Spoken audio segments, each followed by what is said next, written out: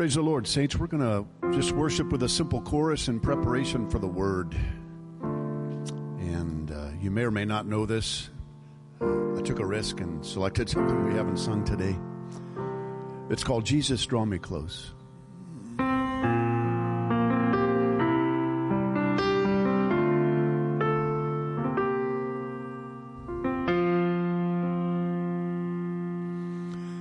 Jesus, draw me close, closer, Lord, to you.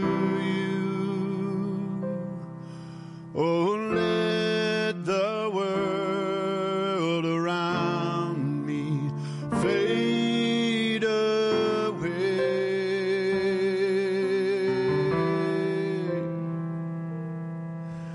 Jesus, draw me close, closer, Lord, to you.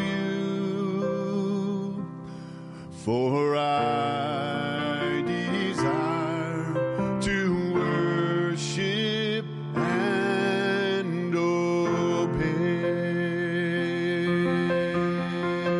Why don't you sing it with me? Jesus, draw me close. Jesus, draw me close, closer, Lord, to you. Closer, Lord, to you. Let the world around me fade away. Let the world around me fade away. Jesus, draw me close. Jesus, draw me close. Closer, Lord, to you. Closer, Lord, to you. For I desire to worship and obey. For I desire to worship and obey.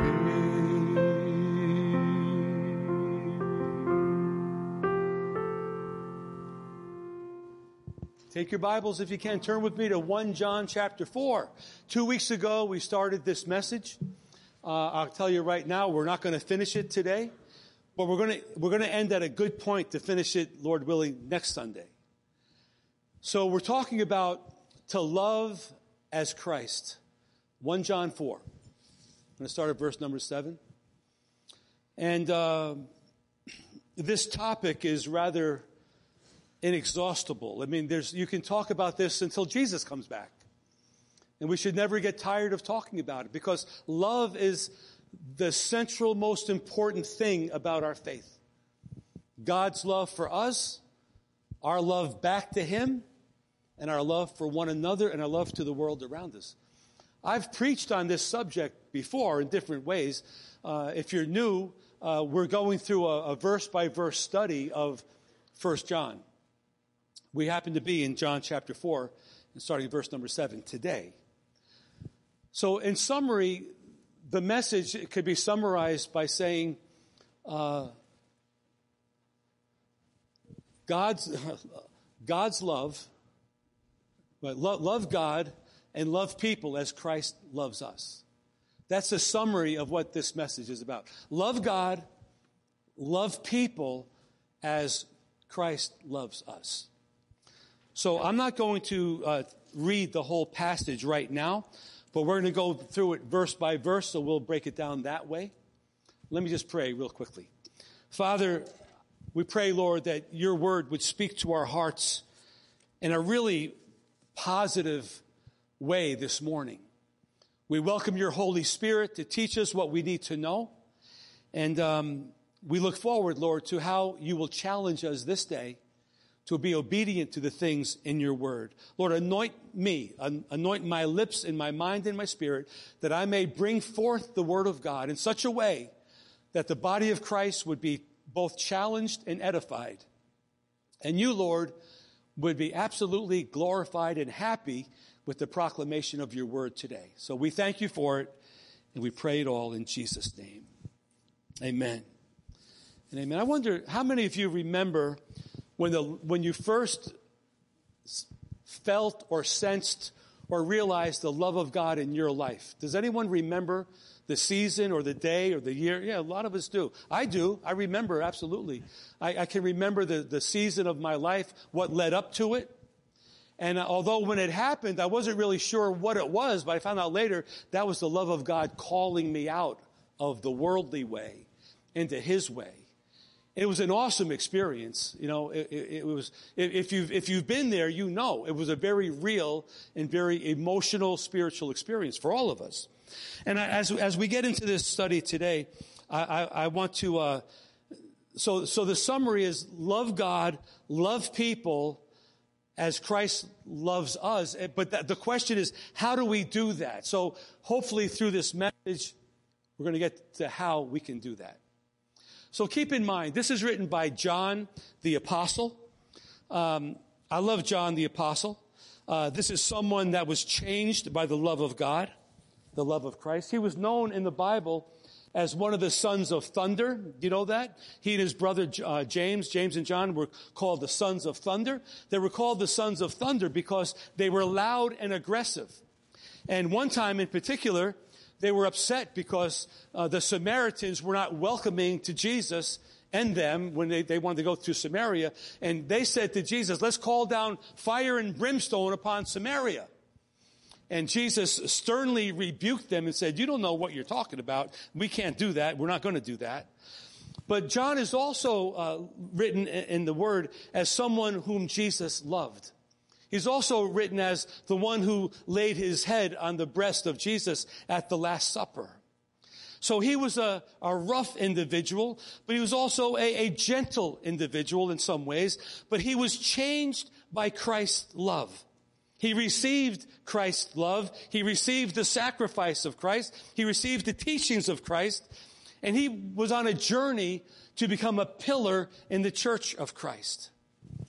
In Revelation 3:20, we read that the Lord spoke to the same John to say to the church of Laodicea, behold, I stand at the door and I knock.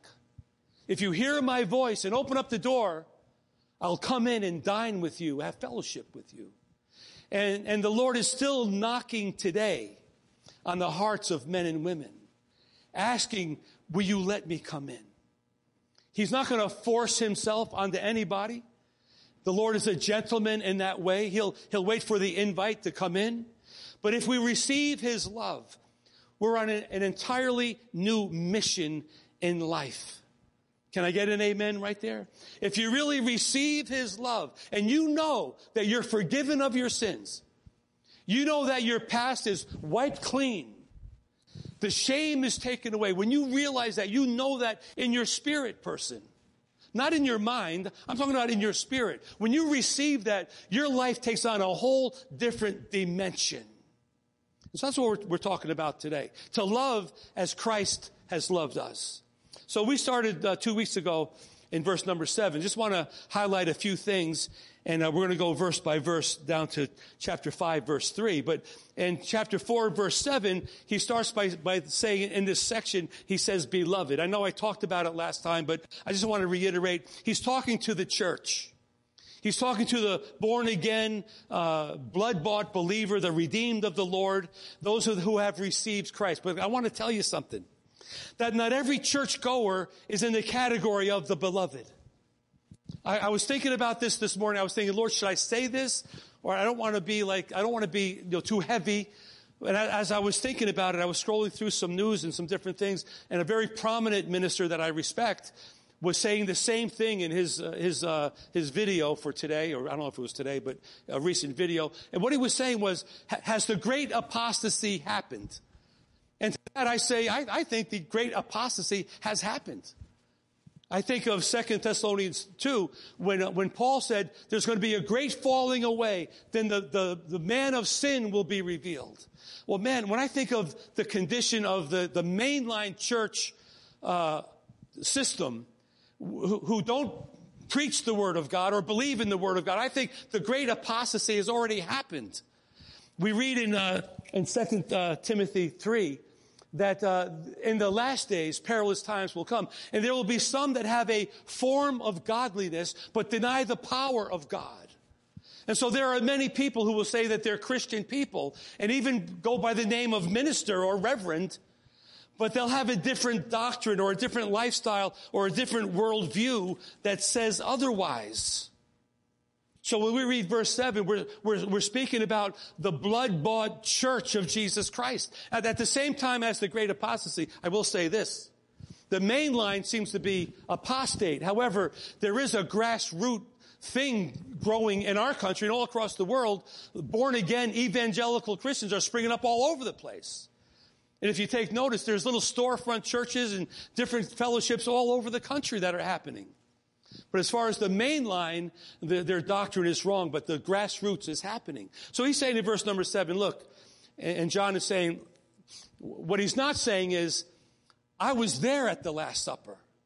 I heard Jesus say, I'm giving you a new commandment. Love each other. All the world will know you're my disciples by how you love one another. And so he's saying in verse number 7, let's do what Jesus said to do. Beloved, let us love one another. And I thought about it. I would say, I bet there were some of those 12 apostles that had a problem loving Peter and all of his stuff that he brought to the table. I think the sons of thunder were kind of like Peter in a way. They were loud and aggressive. I think some of those other apostles maybe had a problem. Thus Jesus is saying, listen, this is a new commandment. You got to love each other. I think with the 70 that went out to preach that time, I think some of those 70 probably had some differences. I think the 120 in the upper room, I think they probably had some differences, let alone the 2,000 on the day of Pentecost. But he says, in spite of the differences, love one another. And he says in verse number 7, for love is of God. You could never do this on your own. You could never love people the way I'm asking you to love people because of age, race, culture, language, whatever you want to say.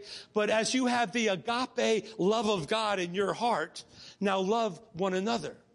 I found an interesting verse as I was preparing for this. It's 1 Thessalonians 4:9. In that scripture, Paul writes to the church of Thessalonica, and he says, I don't have any reason to write to you about phileo, about brotherly love, because you have already received the agape love of God. And I said, wow, I never realized that. So if we receive the agape, in 1 John 4:7 is talking about the agape, the sacrificial godly love. If we have that, that covers the phileo love. That's brotherly love. So if we have the agape love in our heart, it comes natural to love our brethren with a brotherly love. So the agape kind of gives us the capacity to love other people with phileo love. Are you with me? Because some of us may say, I can't love people like that. I wasn't brought up that way. You know what? It doesn't matter how you were brought up, because you've been born again. Hello? You have a new father, you have a new relationship, you have a new spirit within you. So however we were brought up, I know there's some obstacles, but God has given us, a spirit of love, and he expects us with that agape love to phileo love other people. Hallelujah.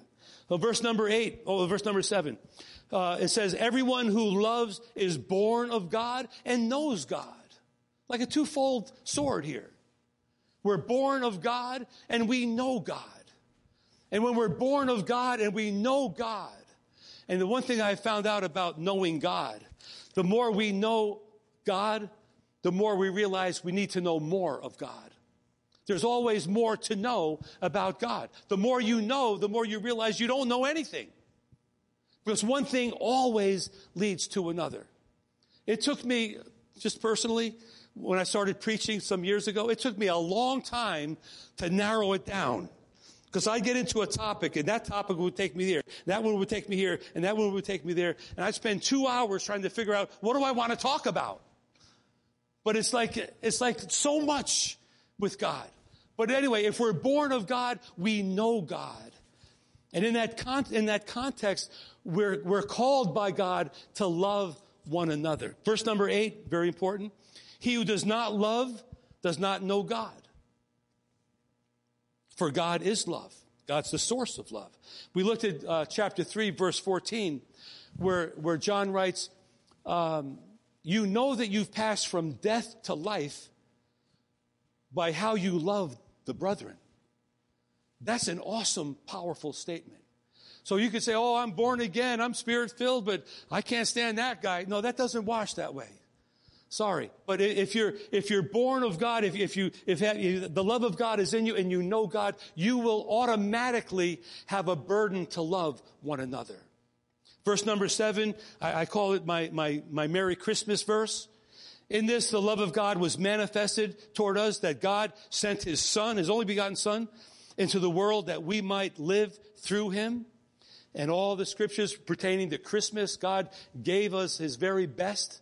I think of what Paul wrote in Galatians 2:20, because that verse says that we might live through him. Think about it. He sent his Son that we might live through him. He didn't just send his Son to forgive us of our sins. He did that, absolutely. But now that that's done, he gave his Son that we might live through him. Hello? So our life is no longer our own. That's what Paul said. It's no longer I that live, but Christ that lives in me. And now that I live my life in the flesh, it's because of the one who came, who loved me and gave his life for me. So this Christmas verse, he gave his Son that we would be forgiven of sin, and then that we would live our lives accordingly. I love that. Verse number 10 continues, in this is love, not that we loved God, but that he loved us and sent his Son to be the propitiation for our sins. In other words, that's a big word. God loved us so much, he loved us first, and he sent Jesus to be the sacrifice, the atoning work, the delivering person that would get us off the hook to pay the price for our sin. He loved us that much to send Jesus to forgive us and cleanse us and empower us to live a godly life for him. Are you following this? So, beloved, verse number 7, love one another. Listen, you can't wait for the pastor to do it. The pastor has to do it, but let's say nobody's a pastor right now. We're just flat out Christian people. We're all Christian people. We're called to love one another because every one of us has a deposit of God's love in our heart. That's what makes us different. That's what makes us unique in a way. It makes us different than people in the world. We all have the love of God. I think we could probably have a case for arguing or debating how much love do we have of God. I think it depends on how much we allow God's love to come into our lives. In other words, we are the force that determines how much of God we'll have. If you want more of God, he's not going to hide himself from you. Right? So if you want God, he's going to give you more of God. If you want his love, he will give you more of his love. If you feel like you need more of his love, guess what? He's got a whole lot of it ready to give to you. So he's looking for someone to surrender and to yield to him. Okay, verses 11 through 22, I call this the ought to verses.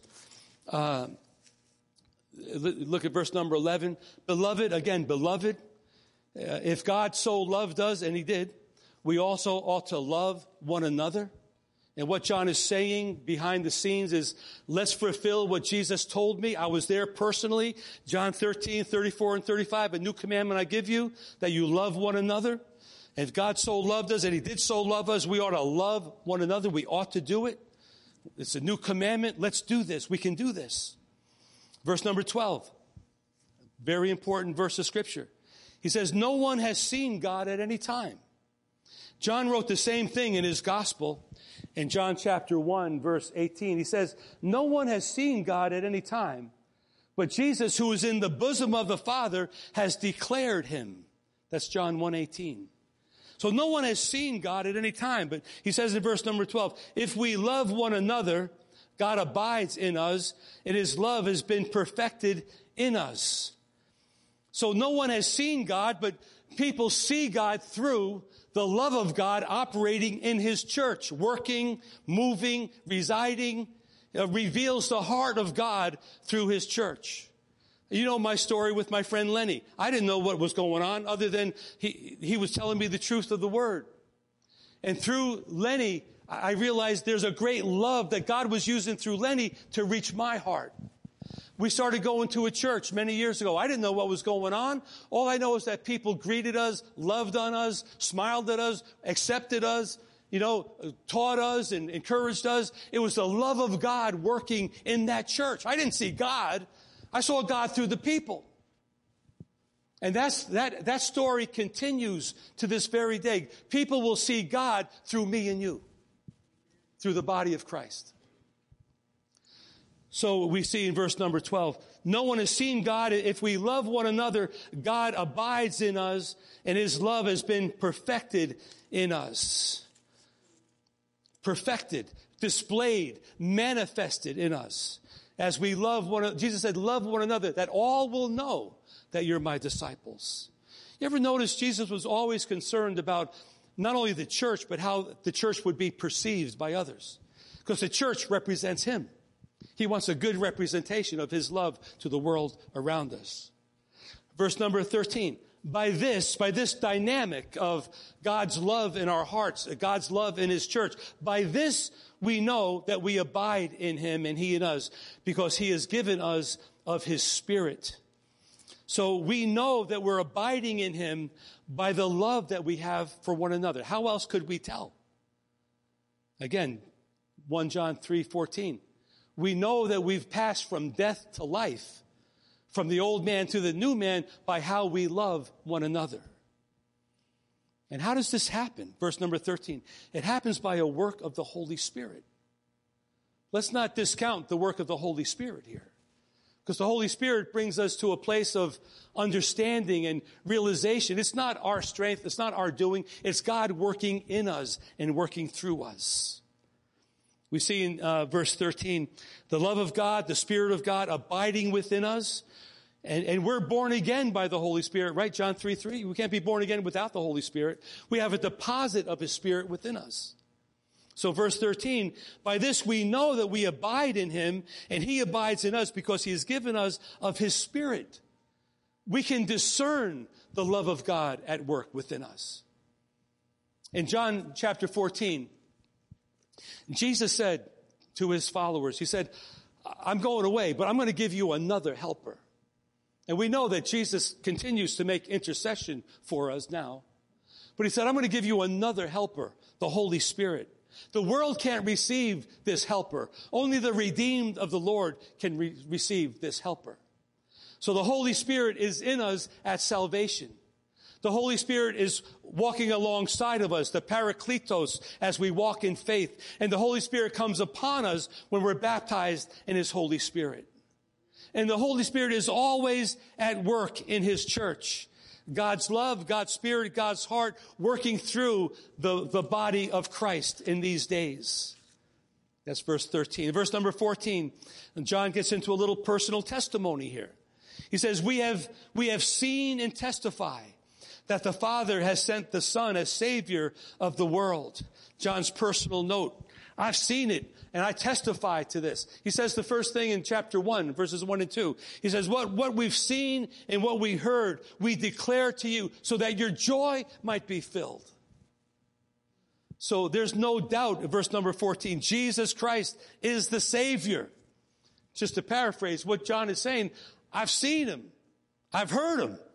I saw his miracles. I saw his works. I saw his compassion for people. I saw his wisdom. I was there for the Sermon on the Mount, for goodness sake. I saw the 5 loaves and the 2 fish be multiplied to feed the 5,000. I was there at the Transfiguration. I was there at Gethsemane.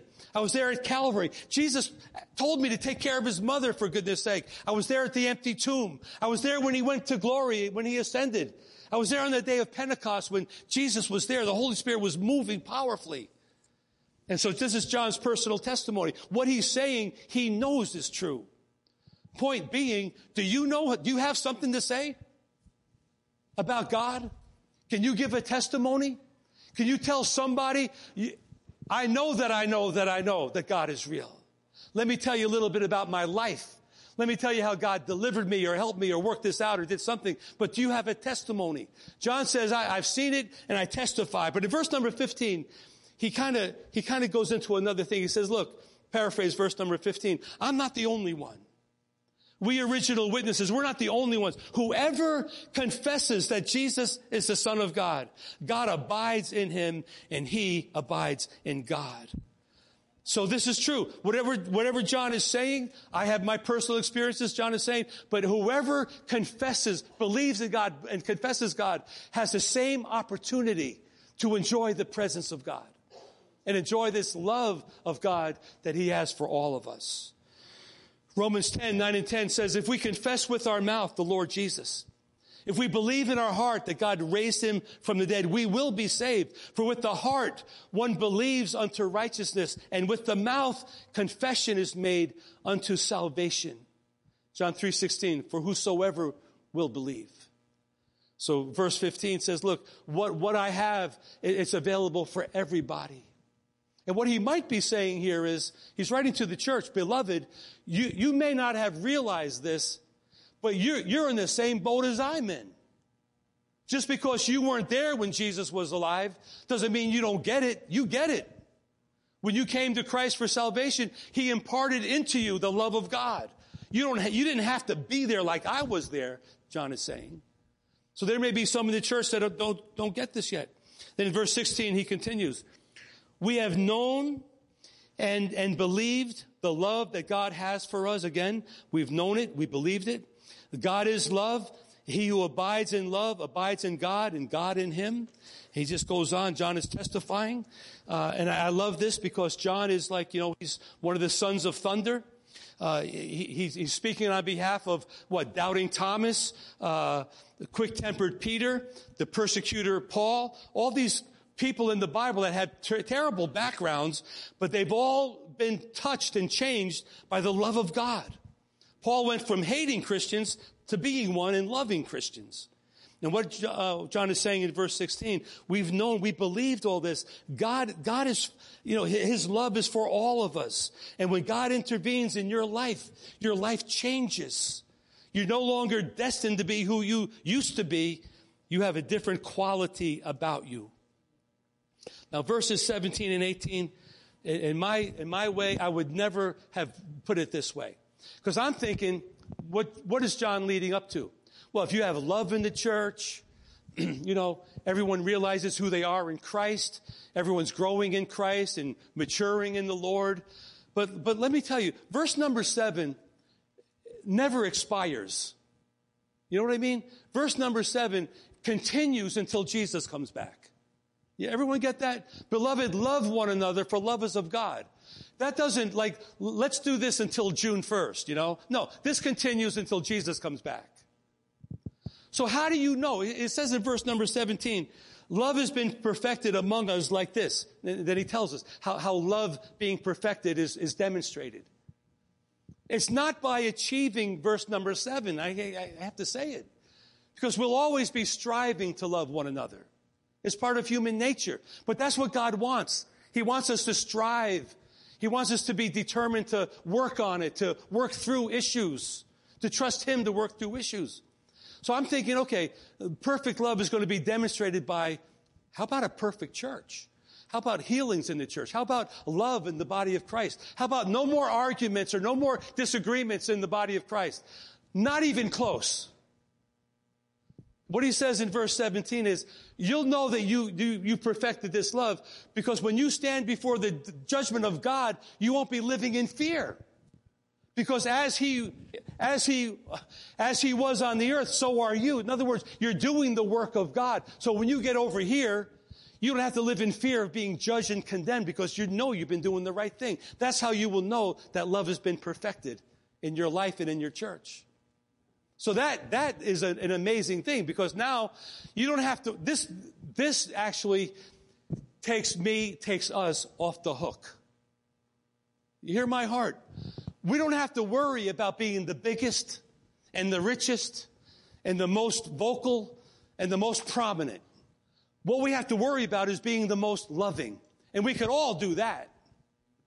You see what I mean? So in the worldly system, sometimes the church has a different mindset that we have to be on the top when actually all we really need to do is love each other. And there may be a small fellowship, a group of people, small church, that has the greatest amount of love. So being bigger, being stronger, being most vocal or whatever, doing the most things is not necessarily an indicator of being the right church. So verse 17, I just want to look at this. I call this the litmus test. Love has been perfected among us like this, that we may have boldness in the day of judgment, because as he is, so we are in this world. That is such a powerful verse. We'll know that love is perfected when we know in our heart of hearts we're okay because we're doing what God wants us to do. As he is, so are we in this world. In verse number 7, like I said, it's a life goal. It's something we always contend for. And so verse number 17, love is perfected, that we have judgment in the day, we have boldness in the day of judgment. And so John is, listen, he's going from here to there, which brings up a question. How do you feel about Judgment Day? How do you feel about eternity? How do you feel about what's going on? Do you have a confidence? Are you doing what God has called us to do? See, that's the question. So have we been his heart? Have we been his hands or his feet or his ears or his eyes extended to the world around us as well as to the church within us? That's a whole nother story. We may do good on the outside. Let's do good on the inside. What do I mean? There may be people in the church that are Christian people that are distraught, anxious, worried, troubled. All they want is somebody to talk to. We had a great devotional the other night at the men's Zoom meeting. Pastor Bill Unger gave a word. What a great word it was. I never saw it this way.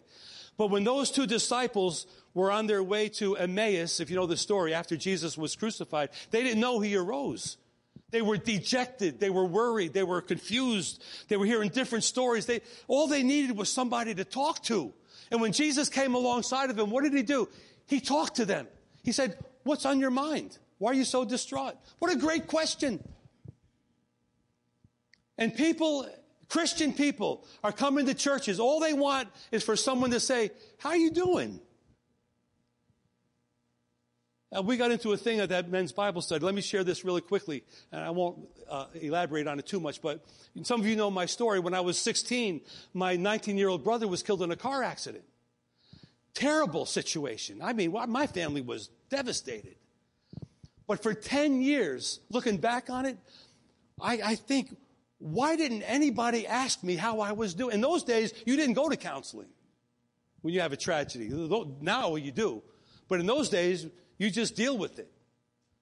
And I think, man, why didn't someone say, "Hey, Rick, how you doing with that?" Why didn't a teacher or a counselor, somebody to talk to? It took me 10 years to figure it out. And in 10 years, that's when I accepted Jesus as my Lord. And then I really got that figured out. I'm just saying, people are coming into the church. All they want to do is talk to somebody. And they may not feel comfortable talking to the pastor. So guess who's next in line? You. They'll get to the pastor sooner or later. But, sometimes it's too intimidating for whatever reason. But anyway, where'd I go with all that? Verse number 18, it says, "There is no fear in love, but perfect love casts out fear, because fear involves torment.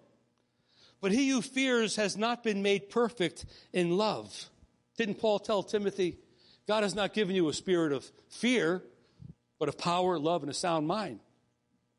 So if we have fear, thinking about Judgment Day, he's saying in verse number 18, just maybe love has not been perfected in you. You're not getting it yet. Which brings me to another subject. How do you feel about the rapture? I know I've been talking a lot about it lately. I can't help it. I had a conversation with my mom this week, went down to New York to see her. And I said, "Mom, a lot of things are happening. Jesus could be coming soon." And she said, these things have been happening for a long time. I heard about this all my life. I said, "Mom, it's true, but They haven't been happening like they're happening now. Like a mother having birth pains and contractions and getting closer and closer, then the baby comes. And she said, yeah, you're probably right. There are things happening. But how do you feel about the rapture? Are you ready to go? I'm ready to go, man. I'm out of here. I mean, my only thing is, Lord, save so-and-so and so-and-so, but that's in God's hands. But how do you feel about eternity? Does eternity bring you fear? Or judgment? Does that bring you fear? See, we shouldn't be living in fear. What did Paul say to the Thessalonians when he talked about the rapture? He said, yeah, the dead will rise first. We who remain will be caught up together to be with the Lord. Therefore, he said, comfort one another with these words. Let it be a comforting thing. We're going to be raptured, church. We should be excited about the rapture. But that means we have to be ready for the rapture. If you're not ready for the rapture, you better get ready. It's going to happen. With all the stuff going on, I heard about the tsunami yesterday. I said, oh my goodness, here's another thing. Heard about the synagogue out west being besieged by some maniac people. Violence everywhere. There's so much going on. I said it before. We would have to be, we'd have to be like insane not to think that God's speaking to us through all of this. The pandemic, that's just the tip of the iceberg. Add that to everything else and you have a situation where, Lord, come quickly. And he just might. So how do you feel about all those things? We're covered. The phrase covered by the blood. Like the household in the Old Testament was covered by the blood of the Lamb and the death angel passed over the house. Well, when we're covered by the blood, death passes over us. So we look forward to the rapture. We look forward to eternity. We look forward to judgment. Not a judgment for salvation, but a judgment of good works in the kingdom of God. We should look forward to those things. So let me try to wrap this up a little bit here. So 17, 18, verse 19, short and sweet and to the point. We love him because he first loved us. If you can't memorize that scripture, then there's something wrong. Memorize that scripture. He loved us. I just messed it up. We love him because he first loved us. We love him because someone says, I've known the Lord all my life. Wait a minute. He loved you first. We love him because he first loved us. When you get discouraged, go back and think about the time when Jesus' love broke through your life and your situation. And you may not have even known what was going on, but you knew something was going on. And looking back on it, that was God's love breaking into my life, into my heart. He loved us first, so we love him back. That's the way it is, and that's the way it will always be. He loved us first. Verse 20 and 21, just kind of put them together. If somebody's, now remember John, right? He's one of the sons of thunder. I have a new appreciation for John. He reminds me of a guy like he was he was like rough. And every now and then he says things that are like, John, do you really have to say that? But he says if someone says, I love God and hates his brother, he's a liar. Come on, get in my face a little bit. But this is the sons of thunder. He's going to tell you exactly what it is. You say you love God and hate somebody, you're a liar. Only a son of thunder could get away with that. Maybe Peter. You know what I mean? I don't think Paul talked like that, or Luke, or the others, but John and Peter, they were tough guys. But they've been touched by the presence of God, and they're going to tell it exactly the way it is. In fact, look with me in chapter 1 real quick. Just a little detour here. 1 John 1,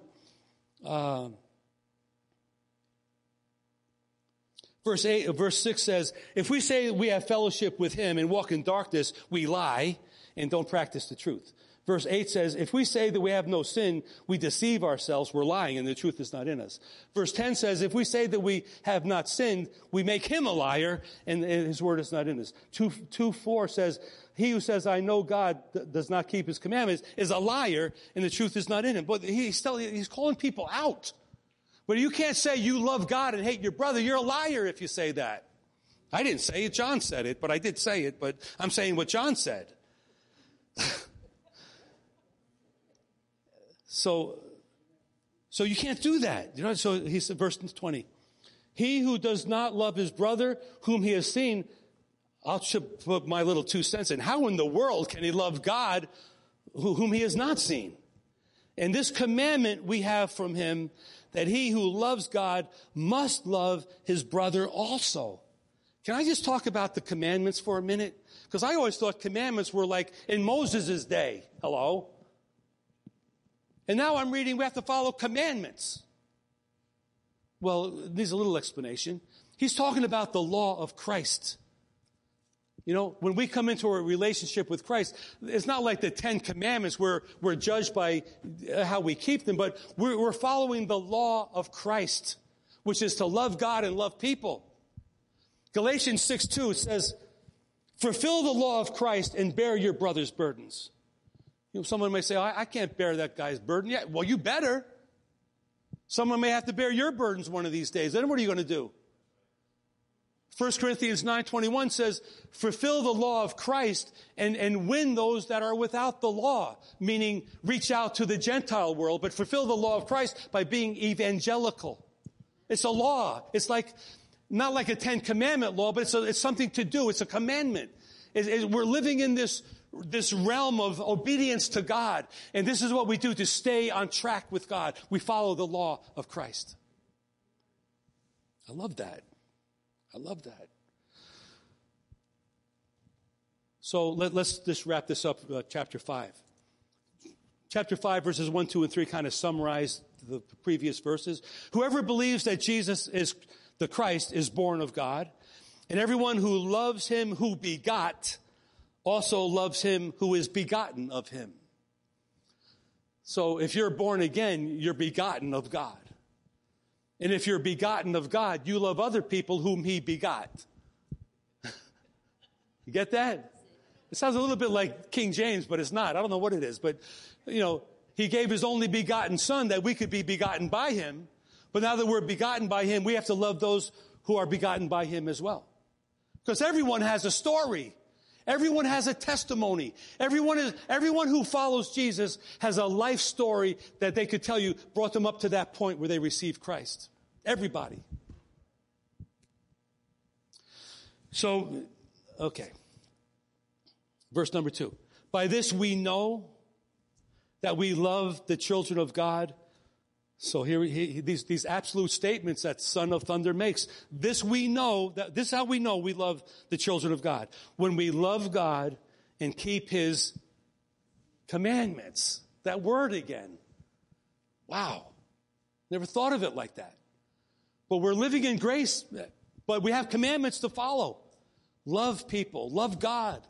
Love people, you know. Verse number 3 says, this is the love of God. This is the love of God, that we keep his commandments. And his commandments are not burdensome. They're doable. They're not overwhelming. And when we do them, when we follow this, guess what? We prosper. We're blessed. You know, we're in the graces of God the way he wants us to be. So it's not a burden to carry. It's a love to go after God in this way. Jesus said in Matthew 11, my yoke is easy and my burden is light. Take my yoke upon you. It's not heavy, it's light. Jesus said in John 15:10, if you keep my commandments, you abide in my love. So as we follow that rule of thumb, stay in the commandments, stay in the law of Christ. We're in that realm. We're in that space where God's love is being manifested in us and through us so that we can love the unlovable. And let me put another PS on that. So that the others can love us when we're unlovable. And guess what? Often we're unlovable. When I'm unlovable, I pray, Lord, give Pam agape toward me. And he's faithful. and same thing with all of us. Lord, give that person some agape. You know, Lord, give me some agape for that person. That would be a better way to say it. So, if you keep my commandments, you abide in my love. Whew. And that 1 Thessalonians 4:9, I'll say it again. Regarding phileo, brotherly love, I don't need to tell you anything. Because when you received Christ as your Savior, you got a heavy portion of the agape of God. The agape of God overpowers the phileo that he's calling us to live under. So live in the agape of God. You'll take care of the phileo. I would say also for a married couple, let the agape love of God be in your love relationship with your husband or wife, because that will overcome the eros love as well. We have the agape overcomes all the other types of love. So abide in the true love of God.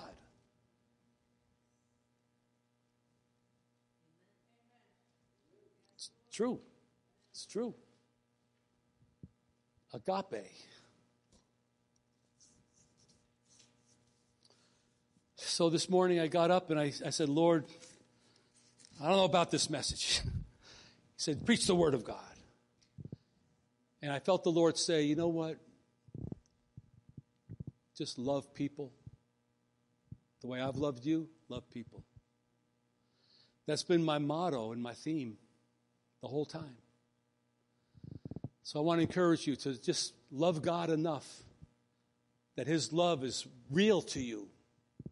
What I mean is, yeah, but you have to be honest with yourself. How could God love me? I know me. I know me more than anybody knows me. But I know that God loves me. I know that. I don't understand it. But if I got that, it helps me to love other people that I don't understand. So, to love is Christ. Next week, hopefully, we'll have some things a couple of things to really think about to tie this message up. So make sure you come back next week. And on live stream, come back next week as well. Why don't we stand together? And we're going to close out in prayer. I was thinking of love. I didn't do any research on it, but there must be thousands of songs with the word love in it. You know? It's such a strong emotion. But verse 7, beloved, let us love one another, for love is of God. Go to the source. Get his love. And you'll be able to love one another.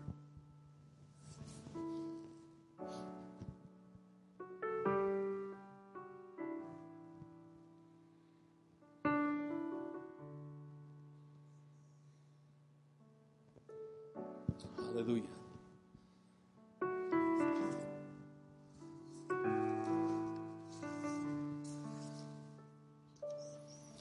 I love you, Lord. Oh, your mercy never fails me.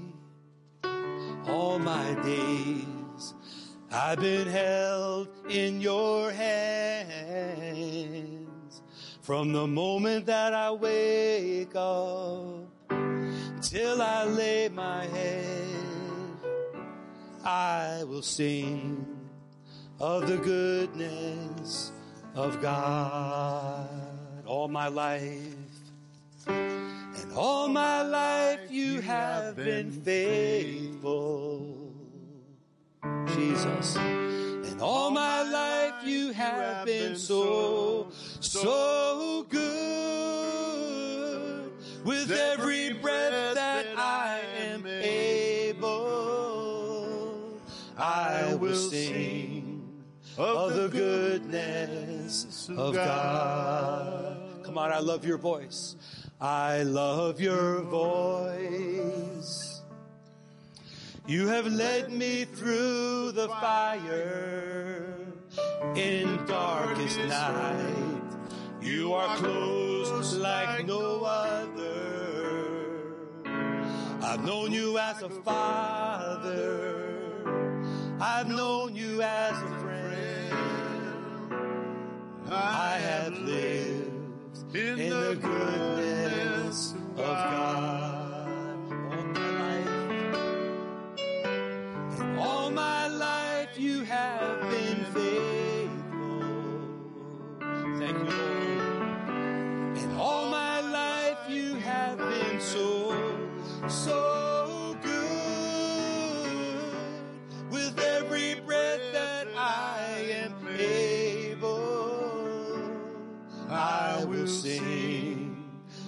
the goodness of God. Your goodness is running. Your goodness is running after. It's running after me. Your goodness is running after. It's running after me.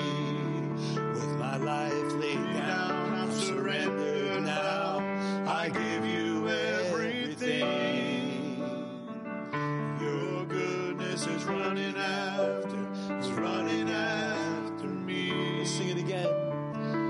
Your goodness is running after. It's running after me. Your goodness is running after. It's running after me. With my life laid down, I'm surrendered now. I give you everything. Your goodness is running after. It's running after me. And all my life, all my life, you have been faithful. Thank you, Lord. And all my life, you have been so good. With every breath that I am able, I will sing of the goodness of God. I will sing of the goodness. I will sing of the goodness of God. I will sing of the goodness of God. Every head bowed for just a moment. Is there anyone here this morning? If you're online, write a note on the comments that you need to receive this goodness from God. You need to receive salvation from God. Raise your hand if that's you in here. Write me a note on the live stream.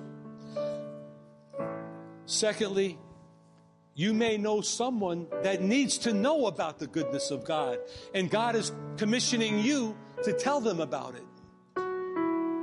Can anyone think of someone in your life that needs to know about the goodness of God? Man, my hand is up. Let's pray. Father, thank you, Lord, for your love, your mercy. Oh, it's an understatement, but thank you for your love and your mercy, oh God. Your love, your agape love, unconditional, sacrificial love that you poured out upon us day after day after day. Thank you for your mercy and your grace that's new every single morning, oh God. Lord, help us to walk in that good place. Help us to walk in the goodness of God. And Lord, help us also to be ready to tell somebody about the goodness of God. It could be a relative. It could be a brother or sister, a son or daughter, a mother or father, a cousin or aunt or uncle, a friend, a co-worker, somebody we meet in town. It could be a divine appointment with someone we don't even know. But let us be ready to tell somebody about the goodness of God. Father, let agape reign in our hearts. Let agape reign in our hearts, and let agape reign in your church, and let your agape reign in this particular fellowship, oh God. That when people come in and people meet us somewhere, they know there's something different because of the love, not our head knowledge, not our fancy words, but our love for you and our love for people. Let that be our testimony. So Lord, may your blessing be upon us now as we go. Let us leave with a fresh purpose and anointing to be obedient to the commandments, the law of Christ. And Lord, bless our week of prayer and fasting. Let it be a great week of drawing close to you. Let us see miracles. Hallelujah. Let us see people get healed this week of COVID and pneumonia and cancer. Let us see marriages healed and restored and made right. Let us see young people, children come to know you as Lord and Savior. Let us see the goodness of God poured out, oh God. Let us see it with our own eyes. Let us be like John and say, I've seen the goodness of God. Jesus. So, Father, we thank you for this. Thank you for a good time in your house today. And may your blessing be upon us as we go. In Jesus' name we pray. Hallelujah. Doug, you want to sing that through a little bit? Keep singing it. Well, you're free to go. If you need prayer time, the altars are open. So God bless you. I'll see you tonight on live stream at 6. All my life you have been so good. With every breath that I am able, I will sing of the goodness of